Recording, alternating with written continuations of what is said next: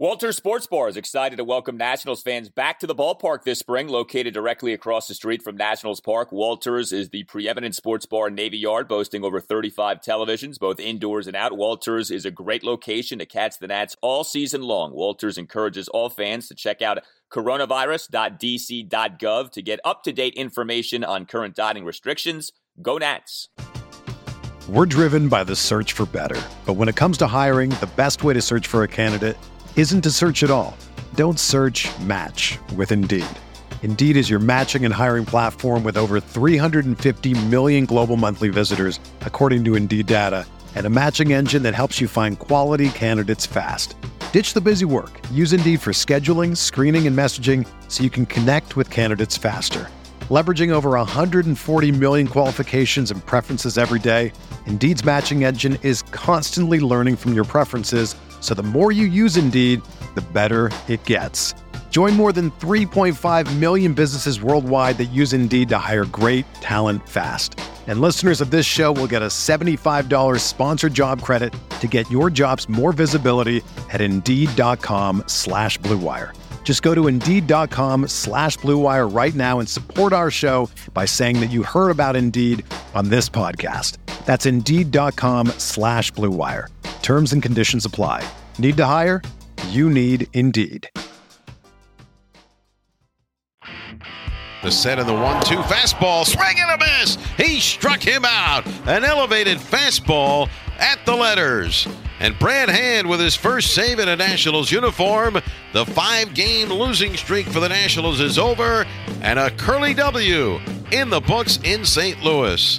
Welcome to Nats Chat for Tuesday, April 13th, 2021, along with Nats insider Mark Zuckerman of MASNsports.com. I'm Al Galdi, host of the Al Galdi podcast. And finally, we have a Nationals victory to talk about once again. 5-game losing streak over. The lineup looked as it was supposed to look. The bullpen set up as it was supposed to set up. Erick Fedde gave the Nationals a halfway decent outing. And the end result is the Nats improving to 2-5, a 5-2 victory at the St. Louis Cardinals. You see, Mark, people were worried, people were concerned. Nationals, for at least one night, calm down, Nats Nation. It's almost as if, Al, adding 3 regulars to your lineup makes a difference. Who would have thought that it would actually make a difference? You know, it does, believe it or not. Although it took a few innings before it happened. Maybe people were a little nervous the first 4 or 5 innings of the game, but eventually they got it. And, you know, look, I said all along, we can't really evaluate them till we see their real team. We saw their real team on Monday night, and there was a lot to like about what we saw. You can always contact the Nats Chat Podcast at Nats_chat on Twitter. You can email us, natschatpodcast@gmail.com. We got a very nice email from Lucas Schoolfield the other day, and Lucas ended the email by saying, would you mind discussing what there is to be optimistic about this season? I know, Lucas, it's been a lot of negativity over these last few installments of the Nats Chat Podcast because of what had been going down. Well, I think Lucas and many others will be pleased with the conversation here on this episode, because the Nats did a lot of things well in this 5-2 victory at the Cardinals on Monday night. And I guess, Mark, let's start with the offense. Let's start with the lineup. So more good news when it comes to the COVID-19 front for the Nationals on Monday afternoon. They reinstate 3 more players from the injured list who've been out due to the COVID-19 situation. Josh Bell, Josh Harrison, Kyle Schwarber, all back with the Nats. So only John Lester now is still technically out, but, you know, even he's essentially back. He just needs to build his arm up at this point. So Bell and Schwarber and Harrison are out there, and especially Bell and Schwarber, and it took a while, that's true, but those guys ended up contributing big time to an offense that, not so coincidentally, had some life to it once again. So it did take a while, and their first 2 at-bats, all 3 of them, they were combined 0 for 6. And Bell hit into a double play and then struck out the next time up. And I asked Schwarber after the game, were you a little antsy the first time up? He said, oh, yeah. And it's funny because he was even expecting them to throw him a first pitch curveball, figuring he'd be antsy. And it still kind of caught him by surprise. He said he just had to slow things down. But you knew, you know, once they got the nerves out of the way, they'd probably be all right. And what was impressive, you know, we think of Josh Bell as a slugger. You know what he did in this game? He drew 2 walks, and he took, the first one was on a tough 3-2 pitch that he took for ball 4, and that set the stage for Schwarber behind him. Schwarber rips a double to right center, drives in what would prove to be the go-ahead run. singled again the next time up after Bell walked. And then here's the guy who I think benefits the most from it all, and that's Starlin Castro, who instead of being the one guy that you have to ask to drive in all the runs, is now the one hitting behind all of them, came up with runners in scoring position twice, and delivered sacrifice fly and then the RBI single. I think that makes a big difference. I think that puts him in a spot where he needs to be and where he's best suited to be. There's just so much more depth to the lineup now, and you can see what a real actual 1 through 8 lineup is capable of doing, and they did it in this game. There's no doubt. Starlin Castro as a number 6 batter, I mean, you can do a lot worse than that. Castro as a number 6 batter is just fine. The great RBI single to left field on a 1-2 pitch in that top of the 8th inning. You mentioned what Josh Bell did as a batter, getting on base 3 times, single, and a couple of walks. And the first of those walks come with him having been down in the count at 1.12. That was that 6-pitch walk that he drew in that Nationals 2-run 6th inning. And then Schwarber. And, look, Schwarber, we know the deal with him. And it's not unlike with Bell. Like, he's an all-bat player. That's why he's at the major league level. But the guy can hit. And he looks the part. He acted the part, 2 of 5 with a double and a single on Monday night. RBI double to right center in that Nationals 2-run 6th. First pitch single in that Nats 1-run 8th. Now, he did get victimized by, I guess, Bob Sendley. Do we put that one on Sendley-Henley there? Schwarber getting thrown out at home, trying to tag up on a Ryan Zimmerman pinch flyout to the center fielder, Dylan Carson, in shallow center field. And I tell you, this really was painful because here you had the Nats in that 8th inning. They end up scoring just 1 run despite beginning the inning with a walk and 3 singles. I mean, that profiled as like a 3, 4, 5-run inning, maybe, who knows? You end up just getting the 1. What was Bob Sendley-Henley thinking? They're sending Schwarber, who's not exactly peak Vince Coleman in terms of speed, on the tag-up. I know we're going to be doing mostly positive stuff on this podcast, but that doesn't mean that they played a perfect game. And there were a few glaring mistakes in there, and that was high on the list because you're right. They had the chance for the knockout blow there and could have made the 9th inning much easier than it turned out to be if they're up, 7-2 or 8-2 instead of 5-2. I think because they were leading, that probably led to the decision to be a little bit more aggressive. You could take that chance there. But, I mean, I didn't think it was worth it. And it's not even just that it was Schwarber. I don't know that Trey Turner scores on that play either.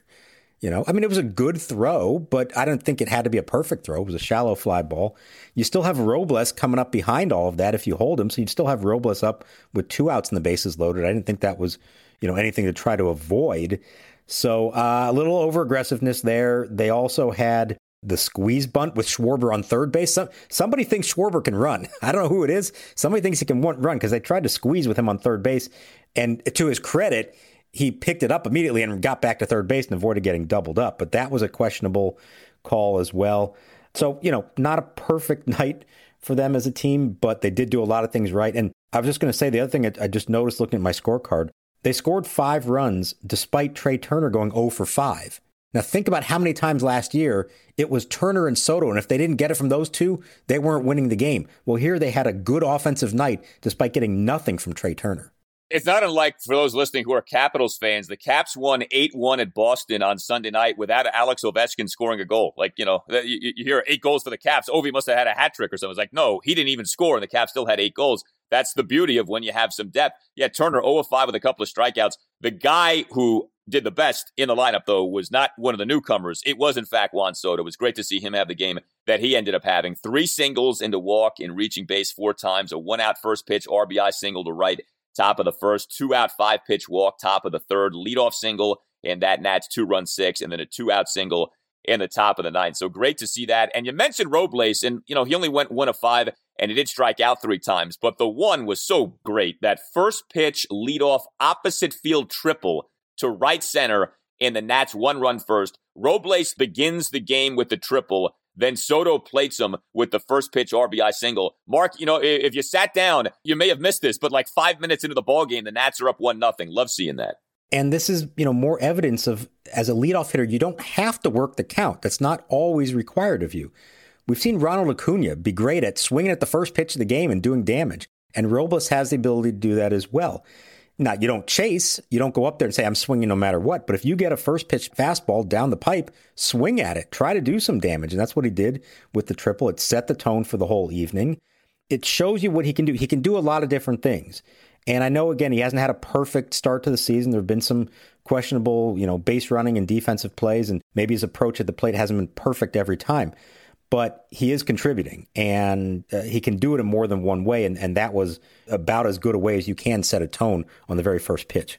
Outstanding to see that, especially with all of the singles we'd been seeing from the Nats. To get an extra base hit from the get-go was so encouraging on Monday night. You look deeper into the lineup, Yan Gomes was back at catcher, and Gomes had himself a couple of singles, 2 leadoff singles, in fact, a first pitch leadoff single, top of the third leadoff single on an 0-2 pitch in the top of the fifth. And then, and this is, a classic thing of when you get your regulars back, those who had been starting become reserves, and all of a sudden you look like a much different ball club. But Andrew Stevenson, should Andrew Stevenson be a starting left fielder? I don't know. That's probably debatable. But Andrew Stevenson off the bench, that looks pretty nice. And sure enough, pinch leadoff homer to right field in the top of the seventh to put the Nats up 4-2.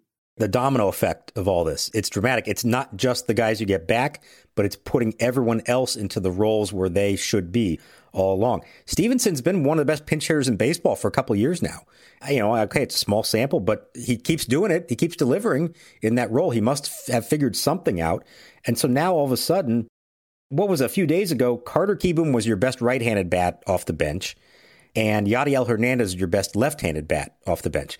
Well, on Monday night, it was Ryan Zimmerman and Andrew Stevenson. That's a big difference.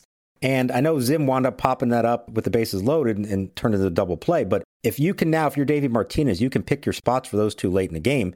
There are going to come times when they need those two to drive in a go-ahead run or tying run, something like that. Those are good quality options to have down there. And so for Stevenson to show that he can produce off the bench like that is big. I don't want to, sound like I'm overstating it, but there's a big difference when all of a sudden you have your real team. It's not just them. It's how it affects everyone else. Yeah, I mean, they were a 4A club in some respects with the way this season started, with some of the guys they were having to try out there. That was not the case on Monday night. So really nice to see it. It's one game, obviously, but the Nats needed this. And to see the offense look like it's supposed to look like from the get-go, I thought was good too. Like, there was no, Bell and Schwarber, they got to kind of ease into things. Like, no, I mean, it took a while in the game, but by the end of the game, each guy had a productive night. Are you interested in buying or selling your home? Support for Nats Chat comes from Rachel Levy of Compass Real Estate. By focusing on the personal parts of the real estate process and using technology to simplify the rest, Rachel seamlessly guides her clients through their experience. Rachel uses her deep local knowledge and exceptional customer service to advocate for her clients all across D.C., Maryland, and Virginia. To learn more, follow her on Instagram at RealEstateRachel. Hey guys, Al Galdi here. So we've all had that dream, right? Tie game, bottom of the ninth, bases loaded. Well, on FanDuel Sportsbook, you get more than one shot to swing for the fences because FanDuel is letting you place your first bet risk-free. That's right. New users get up to $1,000 back in site credit if your first bet doesn't win, and it only gets better from there. Once you have an account, you'll have access to same-game parlay insurance all season long. That's up to $25 back in site credit each day if your same-game parlay bet falls one leg short. This way you can combine multiple baseball bets for an even bigger win. There's a reason FanDuel Sportsbook is America's #1 sportsbook. The app is simple to use. They've got great odds on all different betting markets, unique fun bet types like same-game parlay, and always-on promotions to let you get more action out of every game day. And when you win, FanDuel will pay your winnings in as little as 24 hours. Just download the FanDuel Sportsbook app and sign up with the promo code CHAT to get in on the action. That's FanDuel Sportsbook, promo code CHAT. 21 plus and present in Colorado, Iowa, Illinois, Indiana, Michigan, New Jersey, Pennsylvania, Tennessee, or West Virginia. First on my real money wager, only for risk-free bet. Refund issued as non-withdrawable site. Credit that expires in 7 days. Restrictions apply. See terms at sportsbook.fanduel.com. Gambling problem? Call 1-800-522-4700 in Colorado. 1-800-BETS-OFF in Iowa. 1-800-9-WITH in Indiana, 1-800-270-7117 for confidential help in Michigan, 1-800-GAMBLER, New Jersey, Pennsylvania, Illinois, Virginia, Tennessee, 1-800-889-9789, or in West Virginia, visit www.1800gambler.net. We're driven by the search for better. But when it comes to hiring, the best way to search for a candidate isn't to search at all. Don't search, match with Indeed. Indeed is your matching and hiring platform with over 350 million global monthly visitors, according to Indeed data, and a matching engine that helps you find quality candidates fast. Ditch the busy work. Use Indeed for scheduling, screening, and messaging so you can connect with candidates faster. Leveraging over 140 million qualifications and preferences every day, Indeed's matching engine is constantly learning from your preferences, so the more you use Indeed, the better it gets. Join more than 3.5 million businesses worldwide that use Indeed to hire great talent fast. And listeners of this show will get a $75 sponsored job credit to get your jobs more visibility at Indeed.com/Blue Wire. Just go to Indeed.com/Blue Wire right now and support our show by saying that you heard about Indeed on this podcast. That's Indeed.com/Blue Wire. Terms and conditions apply. Need to hire? You need Indeed. Whether you're a world-class athlete or a podcaster like me, we all understand the importance of mental and physical well-being and proper recovery for top-notch performance. That's why I'm excited that Unified Healing is sponsoring podcasts on the Blue Wire Network. Unified Healing is a new and super innovative global network of wellness centers powered by Energy Enhancement System, or EE System. If you haven't heard of the EE System yet, then you'll want to listen up. This technology promotes wellness, deep relaxation, purification, and rejuvenation. Wherever you are across the globe, access to a center is easy and affordable. Interested in experiencing the EE System technology for yourself? Go to unifiedhealing.com/Blue Wire to learn more and find a center near you. That's unified, UNIFYD, healing.com/Blue Wire. No material or testimonials on the Unified Healing website are intended to be viewed as medical advice or a substitute for professional medical advice, diagnosis, or treatment. Always seek the advice of your physician or other qualified healthcare provider with any questions you may have regarding a medical condition or treatment and before undertaking a new healthcare regimen, including EE System. Fedde, 2 balls, 2 strikes, and working quickly. Into the wide of the pitch. Swing and a miss. Struck him out. A tailing fastball up to 96 miles an hour. You could argue the most pleasantly surprising, pleasantly positive thing from this game was the outing the Nats got from Erick Fedde. The same Erick Fedde who got shellacked in his season debut, that 7-6 loss to Atlanta in game 1 of the doubleheader last Wednesday afternoon. 6 runs, 5 earned in an inning and 2/3. That same Erick Fedde on Monday night, solid. And especially given kind of what he's been, you take this and you run with it. 1 run, 4 2/3 innings, 5 strikeouts, gives up just 2 hits, both of which were singles, issues just 2 walks. Fedde owned Nolan Arenado. I mean, looking at Arenado be made to look feeble by Fedde, that was something else to see on Monday night. And Fedde even drew a walk in the game as a batter. The Nets, they couldn't draw any walks over the weekend at the Dodgers. Fedde was getting on base in this game on Monday night. Very good game for him. It was a huge uplifting game for him. So against Goldschmidt, Arenado, Molina, and DeYoung. Those are 4 pretty accomplished major league hitters there. 0 for 8 with 4 strikeouts. From Erick Fedde, a guy who we talk about as the pitch to contact guy. He's not the strikeout guy. He had it all working today. He had a cutter. He had his changeup. He had curveball working, 2-seamer working. I mean, he really had a lot. And he said that after that first start, which was so bad, he had to try to remind himself about the good things he did in spring training and not focus on the negatives from the first start. Just remind himself, hey, you can do this. You've done it before. Stay calm. Don't overreact to one bad start. And he went out and did exactly that. And, who knows what's going to happen now for him? It'll depend, I guess, on whenever John Lester is ready to return.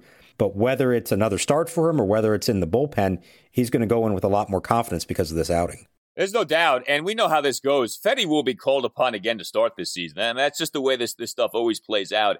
And to see him do this, I think you're so right. Like, he needed this. I can't imagine where his confidence is at. Not just coming off what he looked like in the season debut, but just kind of where his career is at, having been a first-round pick. But Fedde, in a perfect inning on Monday night, strikes out Arenado looking on 5 pitches for the 3rd out. Fedde, in a perfect second inning, strikes out the side, Yadier Molina, Dylan Carson, and Paul DeYoung. Fedde begins a perfect 4th inning by striking out Arenado on 3 pitches. I mean, we're watching this. We're like, who is this guy? I mean, he looks so good for so much of this game. The only 2 hits he gives up again, they're singles, and one was a bunt single by Matt Carpenter. So, like, it wasn't like he was giving up anything in the way of, like, hard contact. So, great to see that from Erick Fedde. If he could just do that, like, when they call upon him to start, 4 innings, 4 2/3, maybe 5, 1 run or less, like, 100% you take that. There's nothing wrong with that, given kind of what he's been and where he's at. So then we move to the Nationals bullpen. and 4 Nats relievers end up being called upon. Combined output of 1 run in 4 1/3 innings on 6 strikeouts. Kyle Finnegan does give up the 2-out solo homer to Yadier Molina to right center in the bottom of the 6th, and that was disappointing. Molina is not a very good hitter. Even peak Molina was never like a great hitter, but he's an older guy now. He was actually down in the count at 1.12. Finnegan couldn't put him away. Molina goes deep. But then you get, I guess, Mark, what Davey sort of envisions as the Nats bullpen roles, or kind of the bullpen setup of Tanner Rainey in the 7th, Daniel Hudson in the 8th, Brad Hand in the 9th. Did we get a reveal on Monday night for what Davey's thinking with his bullpen deployment? Yeah, I think so. At least when the matchups, worked for that. And the key there was that the big right-handed hitters, Goldschmidt, Arenado, and Molina, were due up in the 8th, and so it set up perfectly for Hudson to pitch that inning. Maybe it's a little different if it's Carpenter or Edman batting in the 8th, maybe Brad Hand gets that inning instead. But no, it's set up exactly the way he wanted it to. And, so let's look at these. Now, Rainey, you can tell the fastball's still not there. He's throwing 94, and he got himself into a jam. But what I liked is that he got out of it by using his slider. And it's so important for every pitcher. If you can't be successful with plan A, whatever your best pitch is, you better have some other way to get around it. And he did with a slider. There's still a little bit of cause for concern there. Is the velocity going to come back over time? You hope it does. But at least he had the moxie to get out of that with another pitch. So that was good. Hudson was throwing real hard, looked good. 96-mile-an-hour fastball, 97 on some of them. And then Hand, boy, he deserved better than he got. I mean, he threw 26 pitches, and it probably could have been over at about pitch, 16 or 17, because the strike zone by Dan Bellino was, I don't even want to say it was tight. It was non-existent on some of those pitches. And it cost him. He got through it. He got through it on 26 pitches, but that may prevent him from pitching on Tuesday night as a result, because he had already thrown Sunday in LA. So that was a little unfortunate, but he got through it and showed that he wasn't going to, buckle once things got a little bit dicey there in the bottom of the 9th. Yeah, see, that would really tick me off if I'm Davey, because you're getting your guys back, and now because Dan Bellino decided he wanted the game to last until 4 a.m, Brad Hand throws 26 pitches, and you may not have him for game 2. So you may be right back to being not depleted, but being undermanned from a bullpen standpoint anyway, come game 2 of this series. Like, that wasn't right. Brad Hand should have gotten out of that inning way sooner than he ended up getting out of it. And, I'm saying to myself, as the inning keeps being prolonged by this insane strike zone by Bellino, if Hand gives it up here, because it looked dicey at various points later, you're like, this would be terrible if somehow this ends up being one of these games that you lose because the bullpen blew it. But even then, you couldn't say the bullpen blew it. Bellino is the guy who ended up blowing it. So thankfully, Hand does end up throwing that scoreless 9th, gets the 5-pitch strikeout of Paul DeJong, then gets another strikeout to end the game. It's good to see Hudson. You almost forget he's on the team. First outing for him since game 1 against the Braves. It was nice to see that. And you're right, man. I mean, Rainey still doesn't look like the Rainey we saw last year. Boy, I tell you, if we get that, you do have the makings for maybe a strong back end of the pen here, especially with Rainey in hand. We'll see what Hudson ends up doing. But Rainey was so good last year. He does not look like himself so far. Yeah, and I also don't want to discount what Finnegan did. I know he gave up the homer in the 6th, but to get out of the 5th, he gets thrown into the jam with 2 on and 2 out and has to face a tough hitter in Tommy Edman. And kind of overwhelmed him, got him to ground out. That was big. I think they envisioned Finnegan as sort of the fireman who comes in those spots with the runners on base. He's a ground ball pitcher, has shown an ability to do that. He was really good at keeping the ball in the park last year, although he's given up some homers in spring training and now to start this season. It's a guy we don't talk about as much, and certainly he's not, 1, 2, or 3 on the bullpen depth chart, but he might be 4 or 5, and there are going to be nights when they need him to come through with some big outs in the middle innings, and he did that in this game. Yeah, I was going to ask you, is this the core 4? Like, if we agree that it's Rainey, Hudson, Hand as the top 3, is Finnegan number 4? Well, Suero's in there somewhere, right? I mean, he warmed up. He warmed up again tonight. The Suero meter, we're now at 6 either appearances or warm-ups in 7 games. So you know that he's going to figure his way into there somewhere. Suero is Davey's favorite. I don't know how you count him, though, as one of your top 4 relievers. I guess we'll see. With Owander as the season goes on.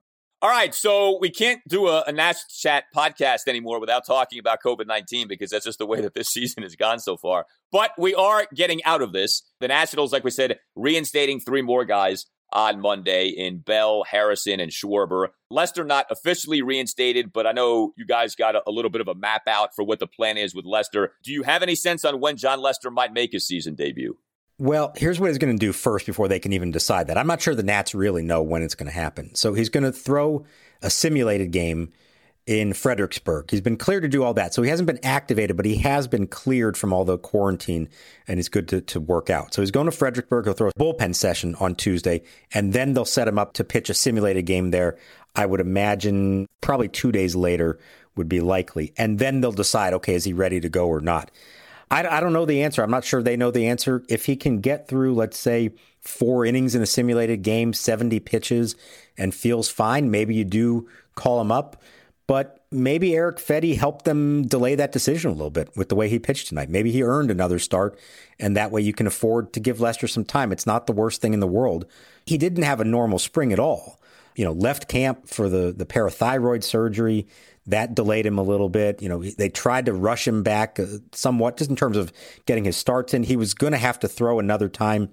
Even before any of this happened, they were going to try to set up a simulated game for him so that he wouldn't start until the 5th or even 6th game of the season. So a veteran like that, you want to think about the long term. You want him to be fully prepared. I don't think they feel there's a need to rush him back. So maybe it will be another week or so before they do that. But if they get another start like this out of Fedde, then that's fine. They can afford to do that.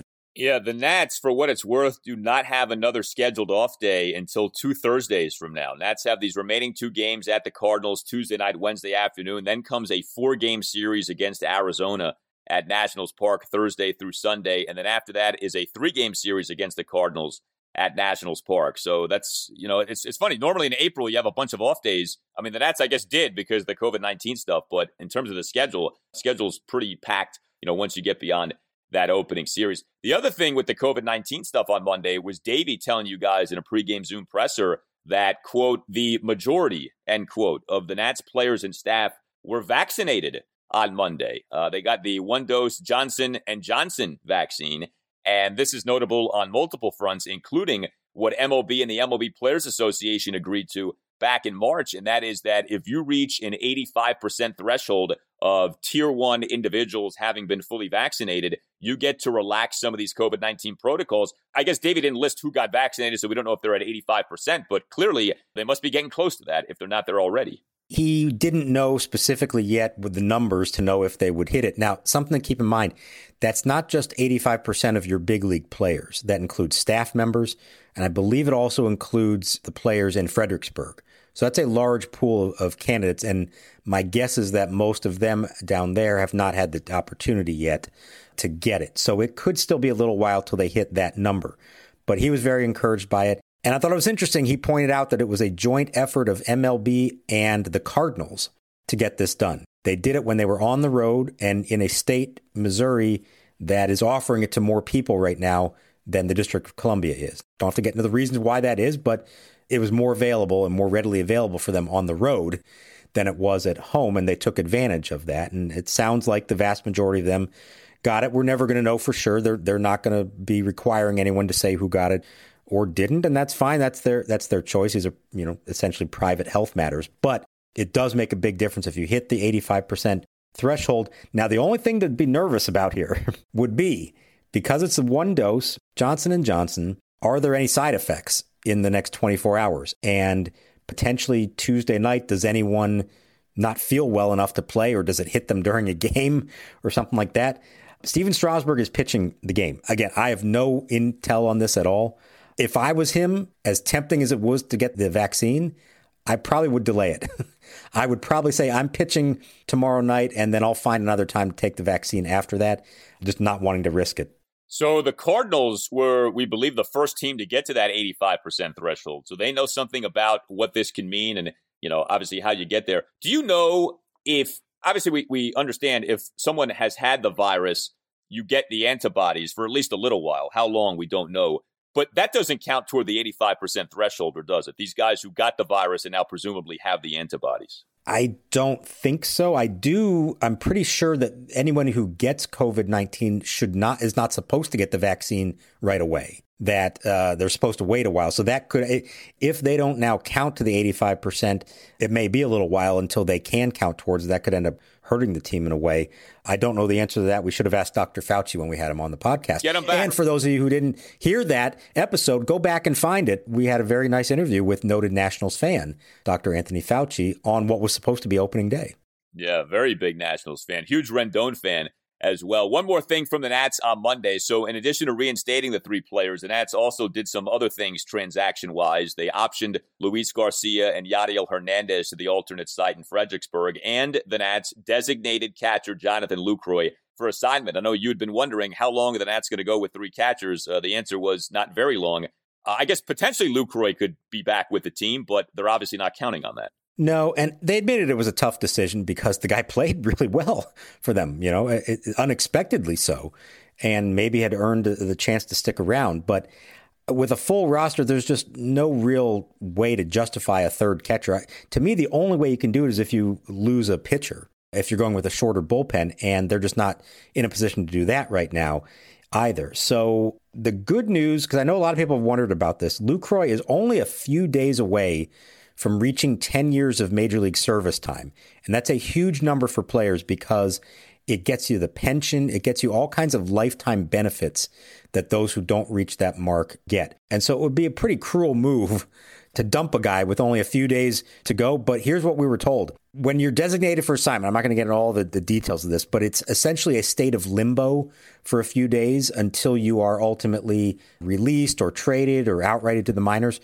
You get service time while you're in DFA limbo. And so I think reading between the lines, they're saying that they believe he's going to get there no matter what happens.